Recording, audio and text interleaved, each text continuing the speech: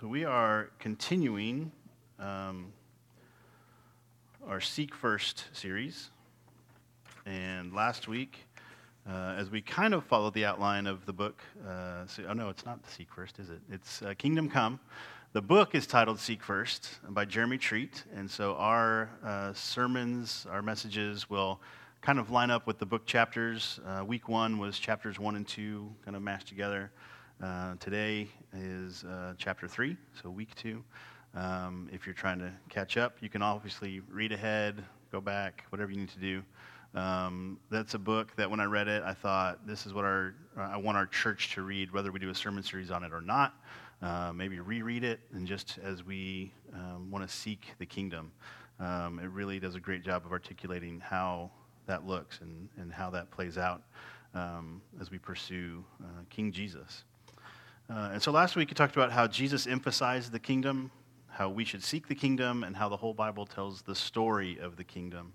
That really, from the beginning, it was the kingdom of God was the intent, was the intended plan, the intended design, the way things ought to be. And it was Adam in a garden, and he was supposed to rule over it according to God's ways.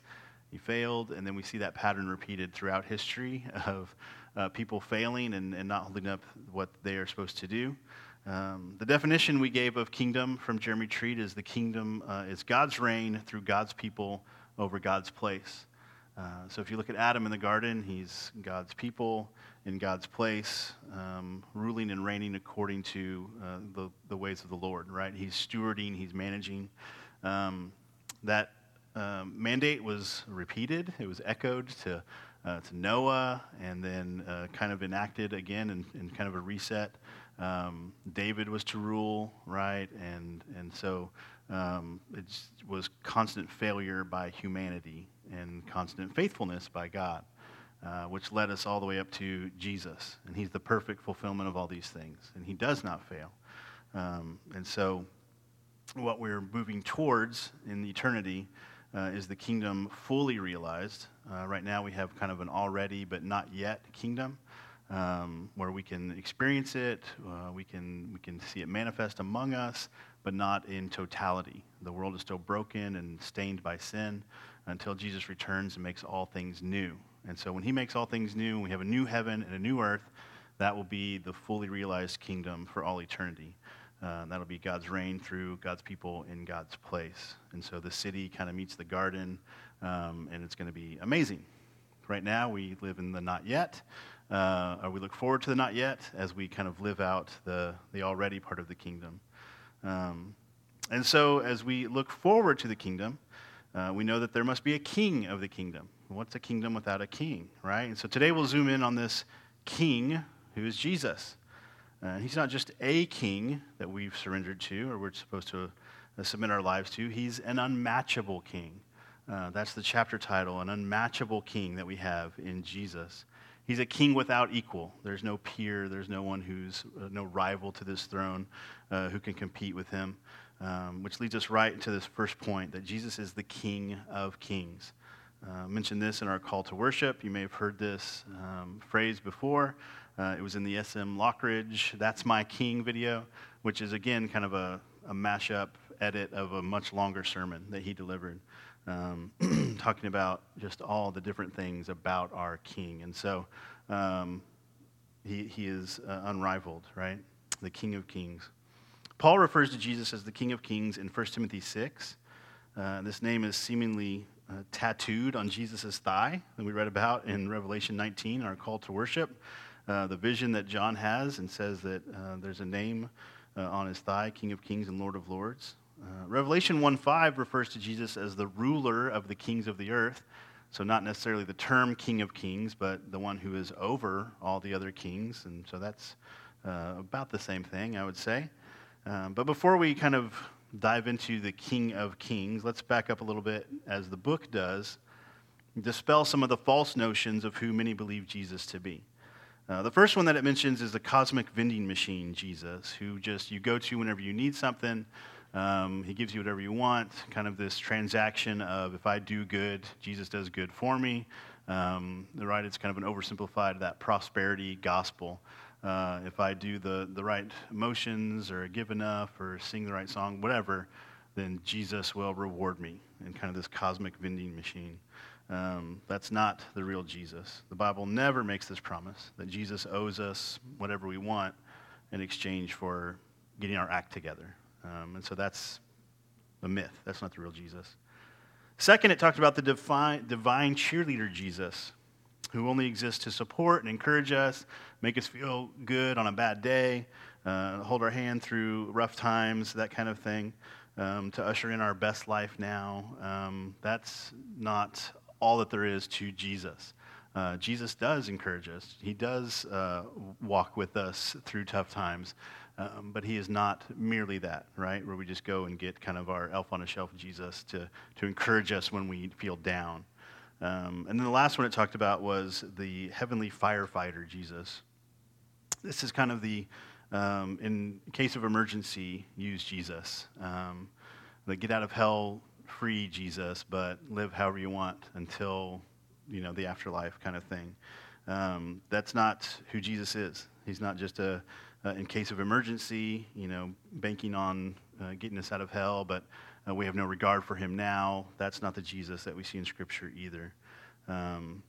Jesus is not to be relegated to these oversimplified caricatures that we just discussed, that many want him to be. And that sometimes we live as if we believe that, right? That, I don't acknowledge Jesus until I need something or things go bad, and then I'll pray or seek him.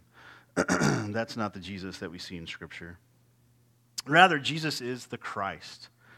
Christ is a word that means Messiah, and Messiah is a word that means the anointed one.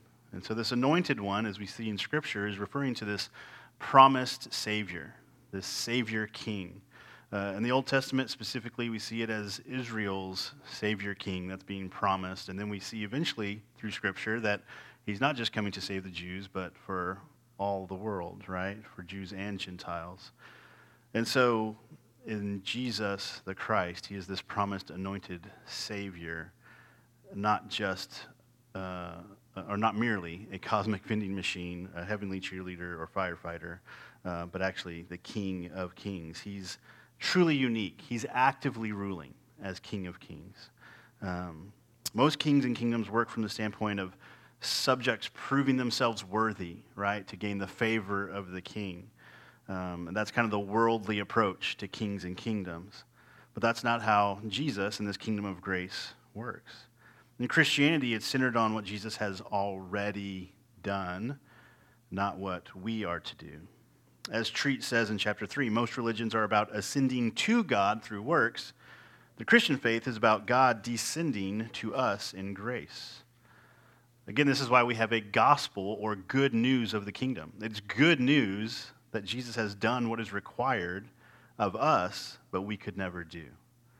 That's not just good news, it's great news. I don't know if there's another word for that, but we'll stick with gospel because it is really good news that what is required of us that we need to do in order to be reconciled to a holy God and be in fellowship with him, but we are incapable of doing, Christ has done for us. That is what makes him the King of Kings, right? He is doing what no other king can do and is unmatched in that.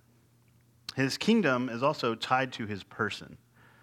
So we're not to view the kingdom as a set of rules or guidelines and totally remove the person of Jesus. The kingdom is kind of the way of Jesus, right? It is he is the kingdom personified. So as we try to live the kingdom apart from the king, we would be dismissing this idea of the concept of grace and the good news of the whole situation. It's again, I think I mentioned this last week, this idea of if I can imagine heaven, but not the presence of God there, then that's not really what heaven is meant to be. If I just come up with an idea of paradise, but I don't have the person of God there, then I'm missing the point of what paradise really is. It's the same way with the kingdom. As many would say, I want to try to live biblical principles and really just kind of modify behavior, but aren't really abiding in the person of Christ. That's not really the kingdom way. The king and the kingdom go together. And so the rest of the chapter kind of details how Jesus brings the kingdom. As we establish that there is a kingdom, he is the king, and he's the King of kings, how does he bring this kingdom? Well, first of all, Jesus is a servant king. He's the servant king. The theme of Jesus' kingdom ministry on earth was service. He said of himself in Matthew 28:20, and it's recorded in some of the other Gospels as well. He said, the Son of Man, referring to himself, did not come to be served, but to serve, and to give his life as a ransom for many. The hallmark of Jesus' mission to save sinners is humility and sacrifice and service. He didn't sit back on his throne in heaven and pull strings and just watch from afar. He took on flesh, and he dwelt among us as one of us to draw us to himself and save us. His heart towards us, his compassion for the undeserving is evident in how he always made time in his ministry and extended effort to love others, to serve others. Paul charges us to pursue this same sacrificial, loving service in our own lives as he describes Jesus' humility and challenges us to be like that in Philippians 2:5-10. It speaks of Jesus' humility and eventual exaltation, showing us the swing from Jesus' humility, kind of a low point in humbling himself, to God kind of uber exalting him above everything else. Paul writes, starting in verse 5, chapter 2, Philippians, have this mind among yourselves, which is yours in Christ Jesus, who though he was in the form of God, did not count equality with God a thing to be grasped, but emptied himself by taking the form of a servant, being born in the likeness of men, and being found in human form, he humbled himself by becoming obedient to the point of death, even death on a cross. Therefore, God has highly exalted him and bestowed on him the name that is above every name, so that at the name of Jesus, every knee should bow in heaven and on earth and under the earth, and every tongue confess that Jesus Christ is Lord, to the glory of God the Father. So verse 9, where it says, God has highly exalted him. I think, if I remember correctly, the Greek literally is like huper, which is where we get uber from. Uber exalting of Christ. That he takes Jesus from his humbling himself to take on flesh and live among us as man, and then highly uber exalts him above everything else. So that as you see, every knee will bow in heaven and on earth and under the earth, and every tongue will confess that Jesus Christ is Lord. This is the King of Kings in his rightful place, receiving his rightful honor, and yet the pathway to that highly exalted state was sacrifice, suffering, humility. The servant king. Verse 7 mentioned that he emptied himself. This is a picture of Jesus pouring himself out. Paul would use this same language referring to his own life as being poured out twice in his own writings, showing his pursuit of living like Jesus did, that his life was being poured out as a drink offering, this idea of emptying yourself, giving all that you have, surrendering yourself for others in service and sacrifice. In his servant-minded ministry to us, Jesus also showed his divine power through signs and wonders, miracles. They weren't meant to be a sideshow, right? To say, ooh, who's this magician Jesus, and attract a crowd. But what he's doing when he performs miracles is really giving glimpses of the kingdom. He's showing the power of God to make things the way they ought to be. It's restorative, it's redemptive. It's this aspect of the kingdom of saying, look, if everything were in the fully realized kingdom, this is how things would be all the time. The miracles of Jesus demonstrate this. Healing the sick, feeding the multitude, turning water into wine. They all point us to the way of the kingdom. A lack of illness or lack of sickness, right? Lavish abundance, not just satisfying the needs of the people who would eat, but there were leftovers, lots of leftovers, showing that not only does he meet the needs, but he is abundant in his blessing of us. Turning water into wine, celebration, right? The party doesn't stop in heaven. And so we see glimpses of what Samwise Gamgee said in The Lord of the Rings. And he says, will all the sad things come untrue?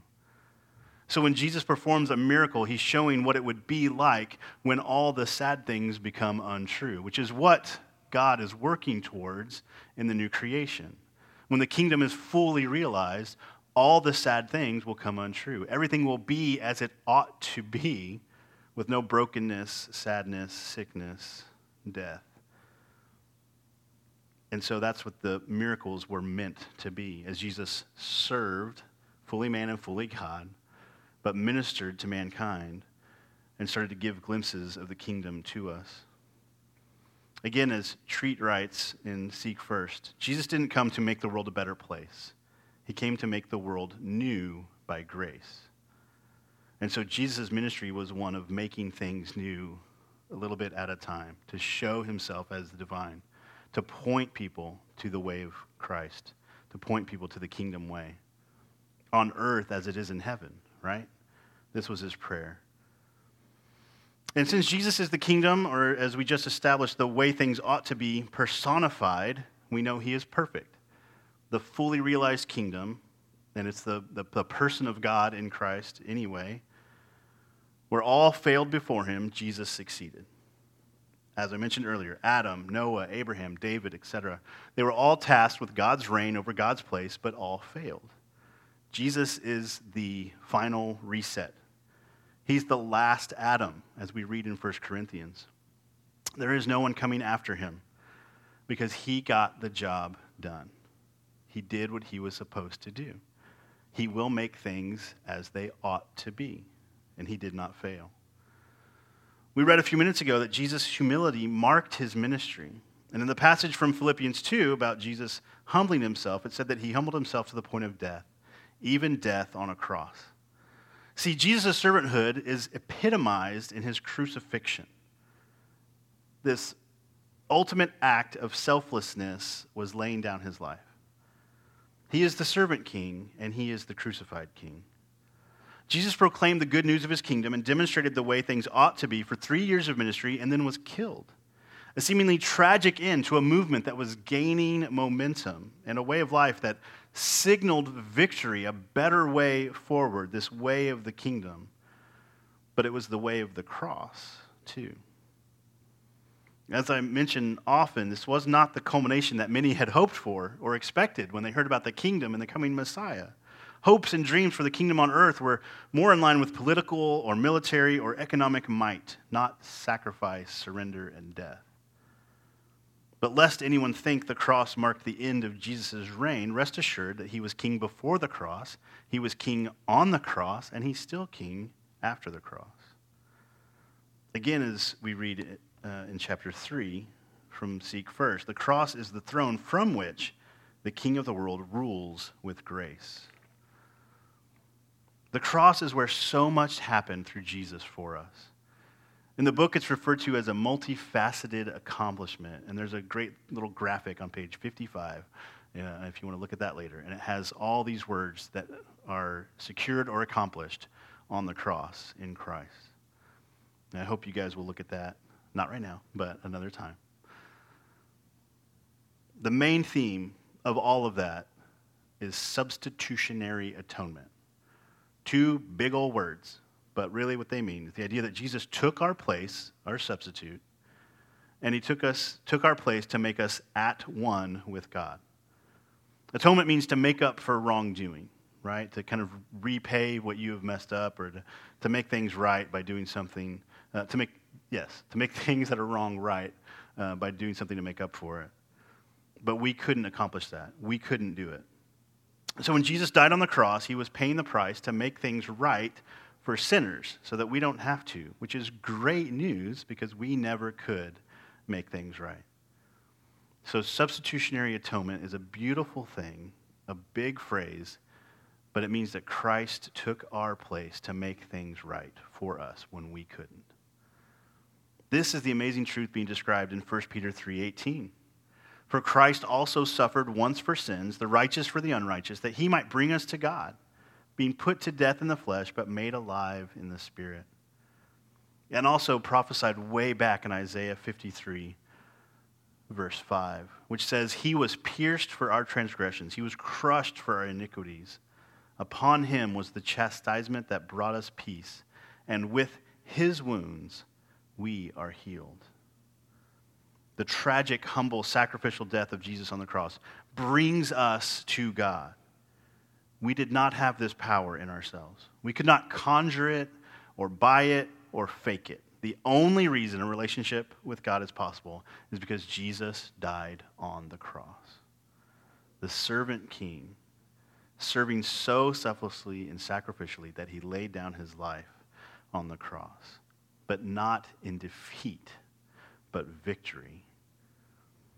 And in his death, victory over sin. But he didn't stay dead.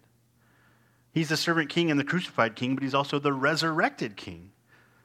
This should be fresh on our minds since we're coming off of Easter just a few weeks ago. Still ringing in our ears a little bit, this idea of resurrection. Jesus rendered the accuser powerless against us on the cross, but he defeated the power of sin and death through resurrection. As I mentioned previously, it's the exclamation point on all that Jesus said and did. Validates and vindicating everything that he said would happen and who he said he was. Makes these claims true when he's raised back to life. If he did not rise from the dead, we are, as Paul writes in 1 Corinthians, still in our sins, and of all people most to be pitied. If Jesus had stayed dead, then all the fears of loss on the cross would be true. This culmination that we see of Jesus making things the way they ought to be and showing us glimpses of this eternal kingdom and God's fully realized kingdom culminating in his death, if he had stayed dead, would have been this tragic end and made us doubt all that he said and promised before. But he did defeat death and rise from the dead. We don't have the option of buying into everything else, but not the resurrection. It kind of reminds me of C.S. Lewis writing about the options that Christ gives us in the claims he made about himself. He's either a liar, a lunatic, or he is Lord. He either just made it all up as a con man who didn't believe it but wanted to convince us, or a lunatic who believed it to be true about himself even though it still wasn't true, or he is in fact Lord. And all of it is true, and he believes it, and he's telling us the truth. So not only did the resurrection vindicate Jesus' claims, but it drew us into further participation and identification with him. Galatians 2:20 says, we are no longer live, but Christ lives in us. Paul writes this. And Romans 6:4 says, we were raised to walk in the newness of life. The abundant, victorious, though humble life we live is only made possible by Jesus' resurrection. This is what powers and makes possible the kingdom in us. If the kingdom is to be manifested through us at all, it has to be by the power of the Spirit who raised Jesus from the dead. Romans 8:11 says, if the Spirit of him who raised Jesus from the dead dwells in you, he who raised Christ Jesus from the dead will also give life to your mortal bodies through his Spirit who dwells in you.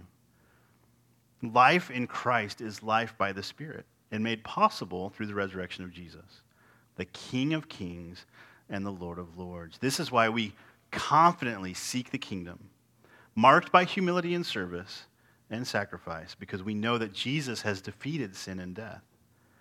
So while we humble ourselves, we also stand in victory with Christ. In him we are no longer slaves to sin, but we can now please God by faith. This is not possible apart from Christ. To try to do things to the glory of God apart from faith doesn't work. But since Christ has died and been resurrected, by faith in that, we receive his righteousness, we live by faith, and we can please and honor God. It's by faith that we seek the kingdom in our lives and honor and glorify our unmatchable King. Only by faith in Christ are we made alive in Christ and can live for Christ. This servant King, this crucified King, this resurrected King, who is the King of kings. Let's pray. Jesus, thank you. Thank you for pouring yourself out in such a way that you did not consider your equality with the Father and the Spirit a thing to be held onto in such a way that it kept you from coming to earth, taking on humanity, taking on flesh. This incarnation, God in flesh. We praise you for that miracle. We praise you for that mission towards us, that compassion towards us. That Christianity is not a system of us working our way up towards you, because we would never get there, but it is a plan of you coming down to us.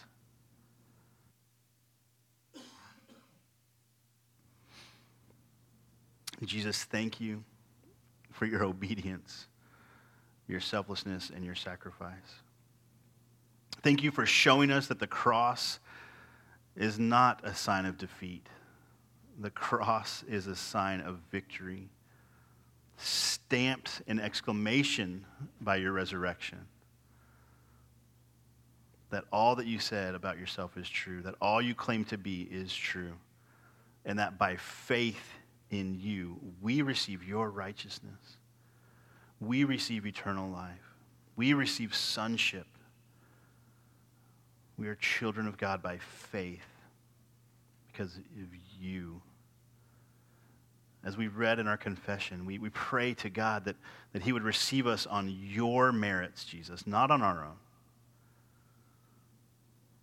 That he would receive us on your righteousness, which is granted to us by faith. We praise you, Jesus, as King of kings and Lord of lords. I pray again that you would not find us in rebellion to your kingdom, not in rebellion to our King, but in loving, faithful obedience, aligning our lives, surrendering, submitting our lives to your kingdom ways. That as you, here and there, in the already, give us glimpses of the way things ought to be through your kingdom. That you would keep us patient as we persevere towards the not yet of your kingdom, when it is fully realized.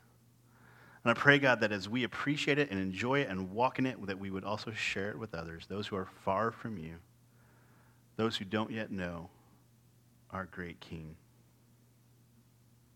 that others might be loved into the family of God as well. We praise you, we love you, we ask these things and pray these things in Jesus' name. Amen.